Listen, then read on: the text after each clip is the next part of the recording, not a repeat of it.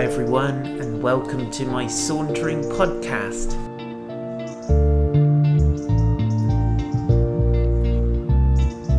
My name is Paul White and I live in a gorgeous place called Weymouth, and this podcast is a collection of saunters that were born in lockdown, but it's also got some additional stuff which is just fresh, hot off the press.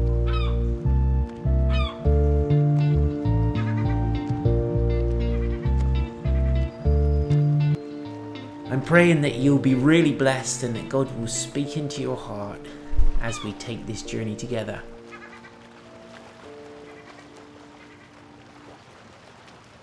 So please go ahead and hit the subscribe button to keep updated with the very latest Sauntering podcasts. Good morning, Saunterers. Welcome to another saunter in the book of Genesis. And we're in chapter 4 today, which is another massive development in the saga. So what we're going to do is pray, ask the Lord to help us, and then off we go. So Holy Spirit, we invite you to come and help us, speak to us, breathe into our hearts, living word of God in Jesus' name today. Let this make sense, let it be relevant, let it inspire us and propel us forward in our walk with you in Jesus' name. Amen. Good morning, Kathy and Fran and Ruth, Tracy Ann. Great to see you, and Chris. Lovely to see you yesterday. We're in Genesis chapter 4 today. Good morning, Tracy Ann. And this story, it breaks your heart. The more you read it, the more your heart gets broken, and you kind of feel something of the heartbreak of God in the whole thing, don't you? Good morning, Fliss. But also, maybe I should just get started, but I kind of feel sometimes when I read the book of Genesis that there's like so much missing, and it's such a kind of distilled, little kind of condensed story, even of just these human beings who are walking the earth. Even the story just seems to have massive gaps, and I want to just say yeah but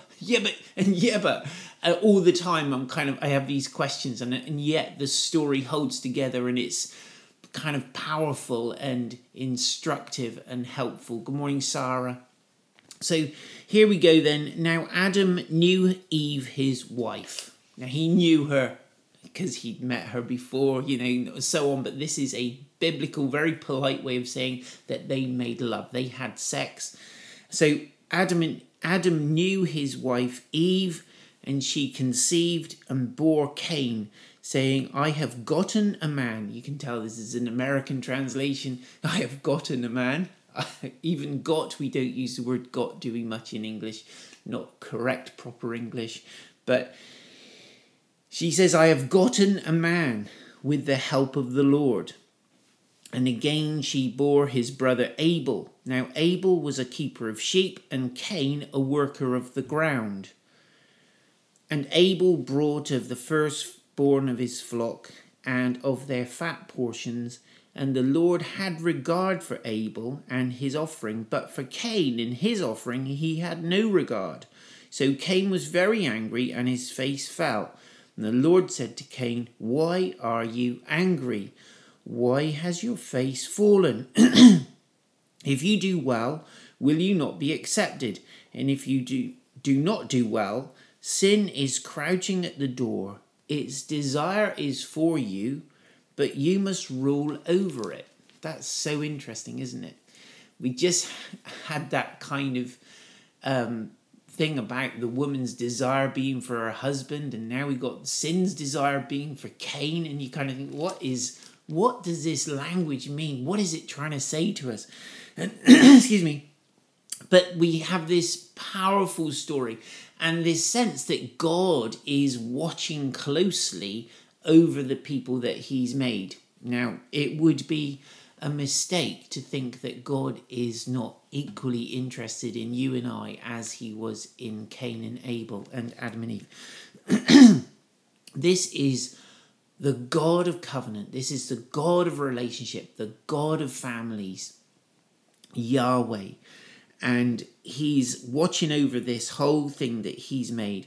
And so Eve gives birth to a son, and she says, I've gotten a son. She says, I've begotten a son with the help of God.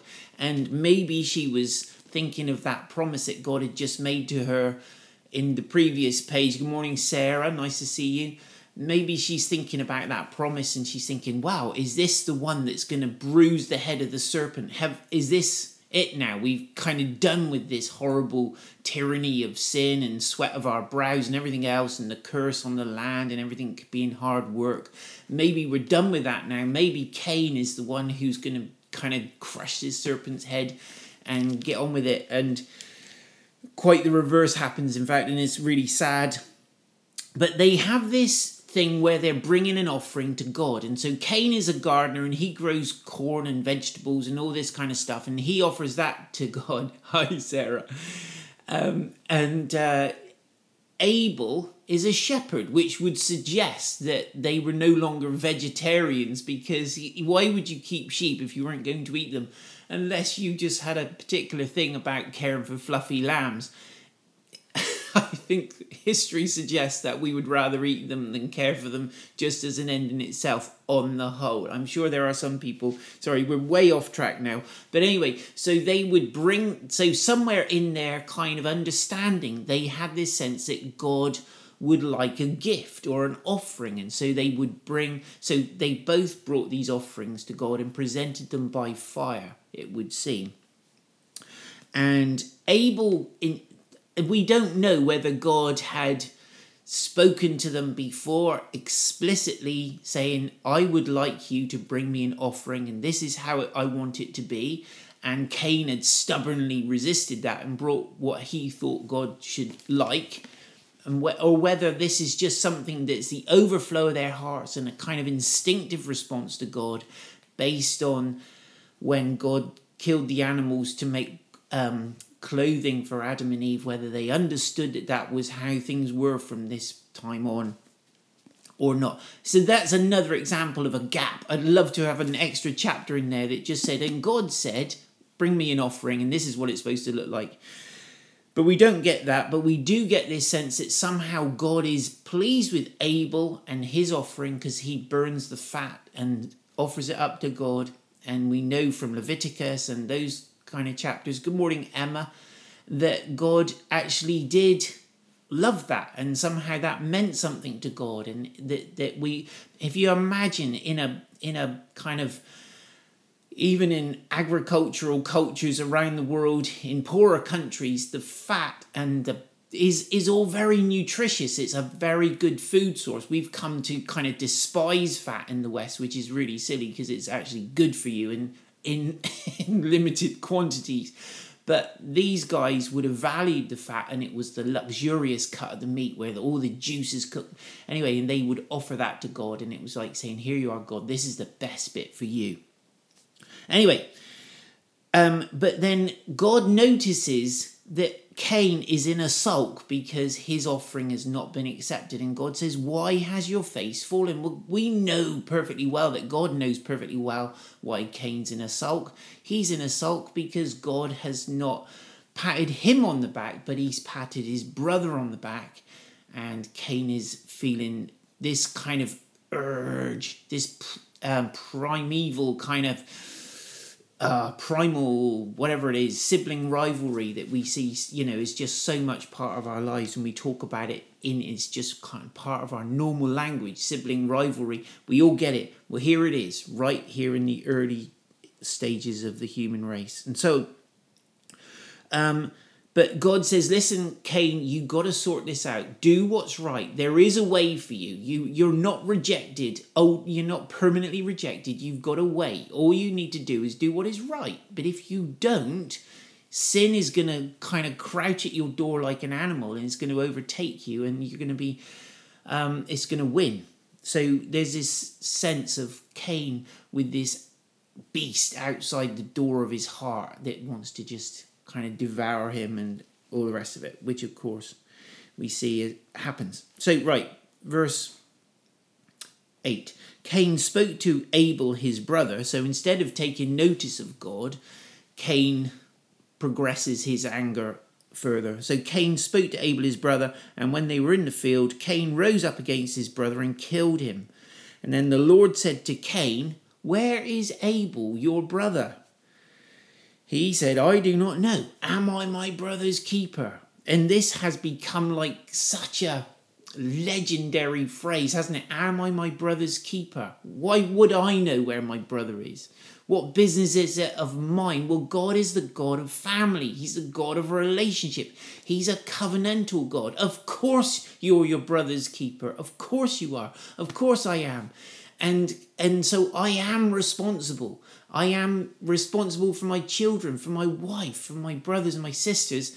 And sometimes that's we kind of think, it's just too much effort to maintain.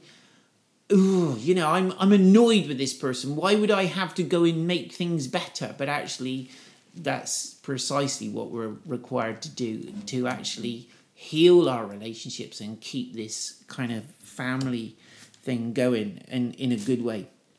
And so, where are we? So Cain is, and he just is kind of so brazen in his response, as if he can lie to God, as if he can kind of bluff his way through it with God and say, well, I don't know where he is. But he's just literally come back from slaying him in the field. And the Lord said, "What have you done? The voice of your brother's blood is crying out to me from the ground." I think we need to understand something about how much God values human life. He says, this blood is crying out to me from the ground. There's a piece in the book of Revelation where there's the souls of the martyrs, all those whose lives have been taken because of their faith in Jesus and their devotion to him. And they're crying out and saying, "Oh God, how long before you avenge our blood?" And there's this sense that God is the avenger of bloodshed. And we should not be surprised, I'm sorry, if we have shed innocent blood, if we don't find God coming after us and saying, "Where's your brother?" And we can't absolve ourselves of that guilt and just shrug it off and say it doesn't matter.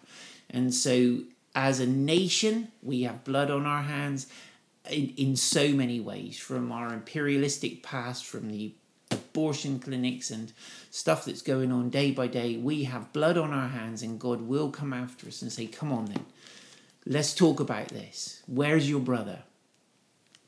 And so Abel tries to shrug it off and says, "Am I my brother's keeper?" And the Lord said, "What have you done? The voice of your brother's blood is crying out to me from the ground, and now you are cursed from the ground." So already there's been a curse, hasn't there, towards Adam? And it's going to be hard work for him to get his livelihood and his food from the soil. He's going to have to work hard to get it. But now God is saying there's a further curse, Cain, on you because you've slain your brother. And what's interesting is there's no attempt on Cain's part. He doesn't appear to be in the least bit remorseful, does he? And he's brazen about it. And so then verse 12, it says, "When you work the ground, it shall no longer yield to you its strength." It's not going to cooperate with you at all. You're going to find it's opposing you. It's not going to yield to you its strength. I love that kind of metaphor that the ground, the earth itself, has got strength, that it yields to us when we cooperate with God and we cooperate with the earth. That there's this kind of lovely unity between the human being and the earth that they're taken care of, and the Lord himself who's created the whole thing. And I think we are reaping some bad seed, aren't we, back into our lives for the way we've treated each other and the way we've treated the environment somewhat. The whole climate crisis and everything else is all part of the same picture, isn't it? And so then he says, "You shall be a fugitive and a wanderer on the earth." Cain said to the Lord, "My punishment is greater than I can bear. So I'm really upset now, God. I can't bear this. This is really horrible. How can you do this to me?" Then he says, behold, you have driven me today away from the ground, or there's some language here which is interesting, the face of the earth in some translations, and from your face I shall be hidden. The word there is panim. We talked about it yesterday. The faces of God, the presence of God. It's the same word. It can be translated both ways. Faces, presence. He's saying, you're driving me from the face of the earth. You're driving me from your face. He said, I have hostility towards me from the ground up. And literally, you're turning your face away from me. And yet, who did it? I mean, it's like, who did it? Who did it first? Cain. God didn't make him kill his brother, and yet he's angry with God for driving him away from his presence. And we hear the same complaint against God in our day, in our generation. People complain about God, that there's all this suffering in the world, and you think, yeah, where did it come from? Did it come from God? No, it did not come from God. But actually we so often want to blame God. It's like the child who's complaining against their parents, when actually it's the child who's committed an offence that's caused the breakdown in the relationship. And so right back here we see the origins of all these issues right here in those early days. And so he says, you've driven me today away from the ground, and from your face I shall be hidden. I shall be a fugitive and a wanderer on the earth, and whoever finds me will kill me. That's another question I have. Well, who is the whoever? Where are they from? Where, do you know what I mean? Who are these other people? Because so far, all we've heard about are four. We've heard about Adam and Eve, Cain and Abel. Now we're back down to three, it would seem. But there clearly are other people on the earth. So how that came about, who knows? Did God just make Adam and Eve incredibly fruitful, and they're just having children like one a year or something? I don't know, as fast as probably you can go. I don't know if you can even do it that quickly. Or were there other people out there that God made simultaneously? Good question, Paul. I don't have the answer. Good morning, Pat and Mike, and good morning, Nikki. But it makes you wonder sometimes. And so, right, here we go. So then he says, if anyone kills Cain... So, hold on 1 second. He says, I shall be a wanderer and a fugitive on the face of the earth, or on the earth, and whoever finds me will kill me. Verse 15, then the Lord said to him, not so. If anyone kills Cain, vengeance shall be taken on him sevenfold. So God's saying, listen, Cain, I'm still your God. I'm still watching over your life, but and I'm gonna defend you, even though you don't deserve it, you monkey. You and he's saying, if anyone kills Cain, then his vengeance will be on him sevenfold. And the Lord put a mark on on Cain, lest any who found him should attack him. I wonder how that happened. I wonder, do you know what I mean? What did that look like? Is that a mark on his head? Don't kill me, God will kill you. Was he tattooed? Did he just look different? I don't know, but people knew not to mess with Cain because God was using him as an object lesson. Good morning, Rosemary. So then Cain went away from the presence of the Lord. That is such a tragic, bleak, barren statement. He went away from the presence of the Lord. Wow. And he settles in the land of Nod, east of Eden. Well, I understood the land of Nod was where you went when you went to sleep, but Cain went there and he settled there. And verse 17 says, Cain knew his wife. So he got a wife from somewhere, whether it was his sister, as the Jewish tradition suggests, or whether God had indeed made other people. I don't know. You can text me, or you can put a comment and let me know what you think, and we'll kind of ponder that together. But so Cain knew his wife, and she conceived and bore Enoch. This is a different Enoch than the other one who comes up later in the story, I believe. When he built a city, he called the name of the city after his son Enoch. To Enoch was born Irad, and Irad fathered Mehujael, or something like that. And Mehujael fathered Methusael, and Methusael fathered Lamech, and Lamech took 2 wives. The name of one was Ada, and the name of the other Zillah, and they both imply beauty and all the rest of it, those names. Ada bore Jabal. He was the father of those who dwell in tents and have livestock. His brother's name was Jubal, Jabal and Jubal, and he was the father of those who play the lyre and the pipe. Zillah also bore Tubal-Cain, and he was the father of all instruments. He was the forger of all instruments of bronze and iron. The sister of Tubal-Cain was Naamah. So here we see a kind of narrative explaining the development of technology and invention and creativity and so on the earth.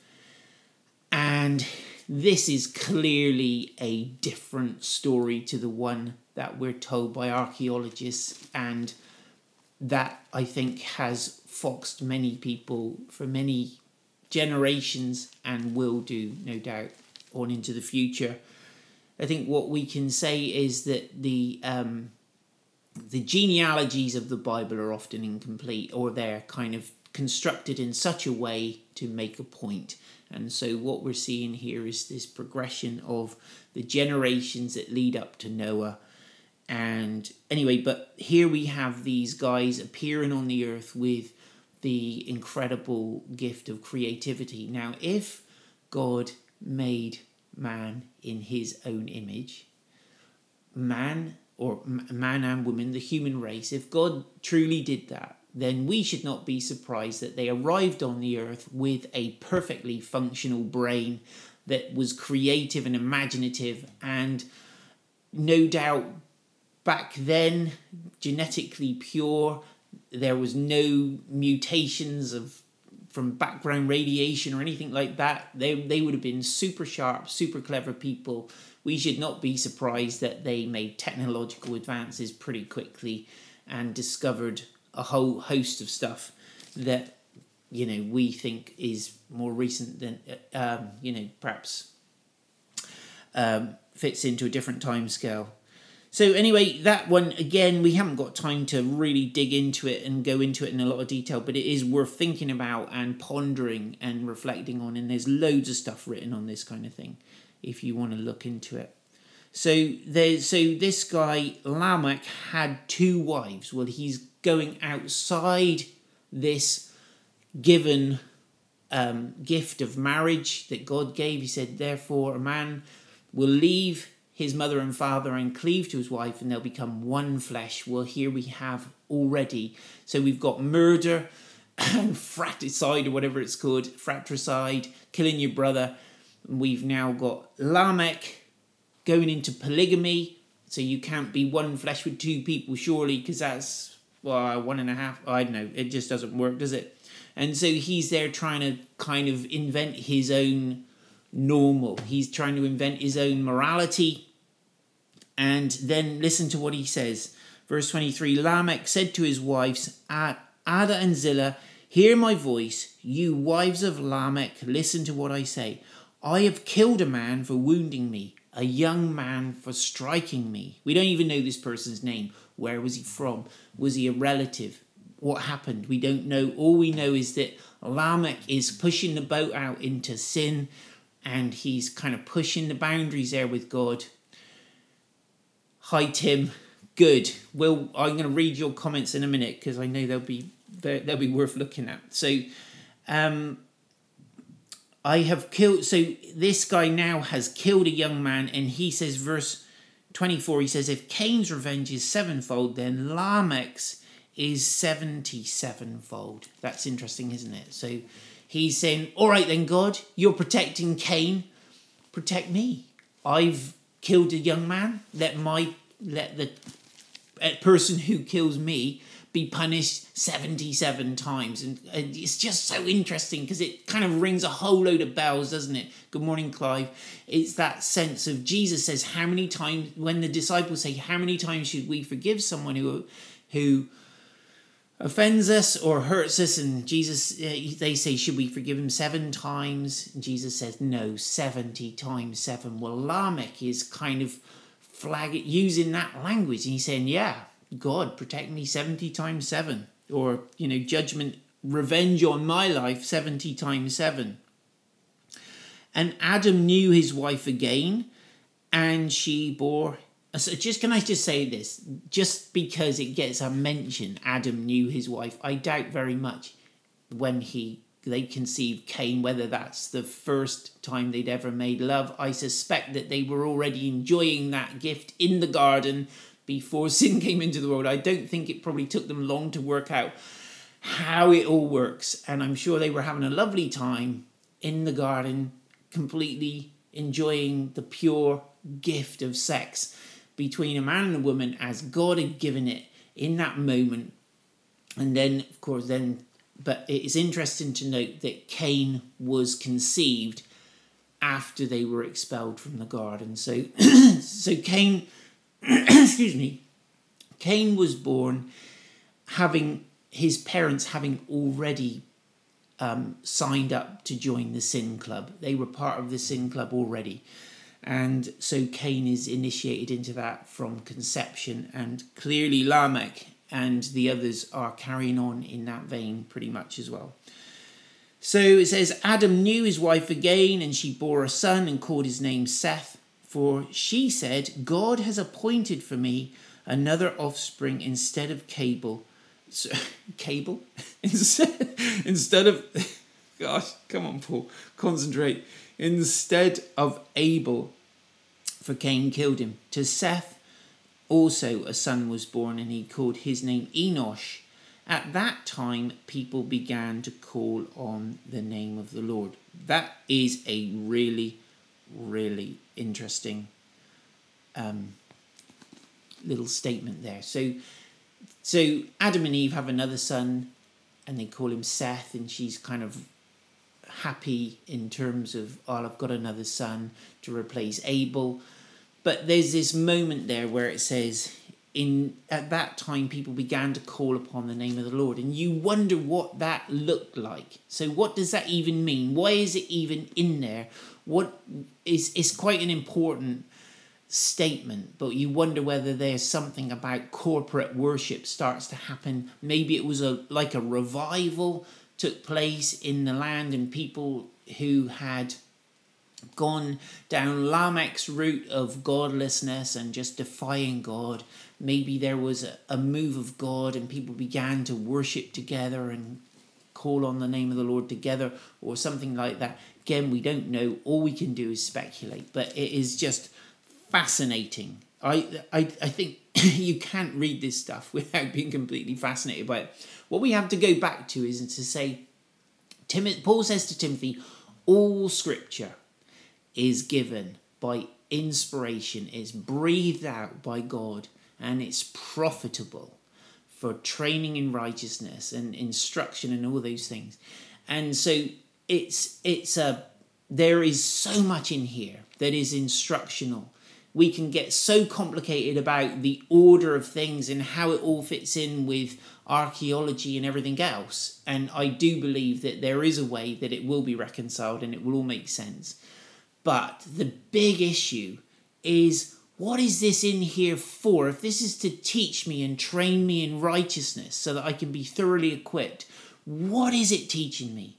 It's teaching me that I have a covenantal obligation to my brother and to my sister to love them and care for them and support them. And this is my brother in natural terms. It's also my brother in spiritual terms. It's also my brother from a different mother in a different country who I've never met. Is the human race. I can't say, oh, this person wasn't a Christian, therefore I don't have any obligation to him. In Islam, you can lie to an infidel because it doesn't matter. In Christianity, no, you can't. You speak the truth in love to everybody, and you show respect and honor to everybody. And so, do you get me? So here we go. This chapter 4 is so much about our earthly human relationships and how they have a bearing on our relationship with God himself. So God bless you, lovely saunterers. Have an amazing day. And do share this and like it and all the rest of it. And feel free to comment, but just be courteous to each other if you disagree. That's all I'm asking. God bless you. Have an amazing day.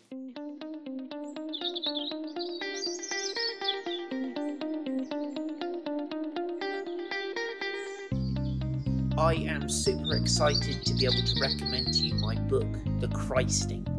It's a whole adventure of digging deep into the Bible, Old Testament, New Testament, exploring stories that may be familiar to us, but just seeing how the power and the beautiful, rich treasure of the Holy Spirit is there on every single page.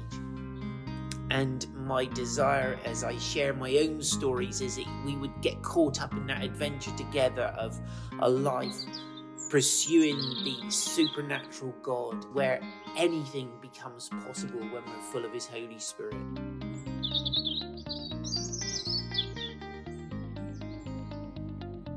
And so my prayer for you as you read this book is that you'll get excited to embark on your own voyage of discovery with Him, but more than anything else, that you would fall more in love with Jesus. So please, if you have not got a copy, do buy one. You can get it online on all the major online bookstores, including Amazon, Eden and others. You can buy it from Christian bookshops, or you can message me and get your own signed copy. There you go. But do like it and review it, because that really, really does help. Thank you so much.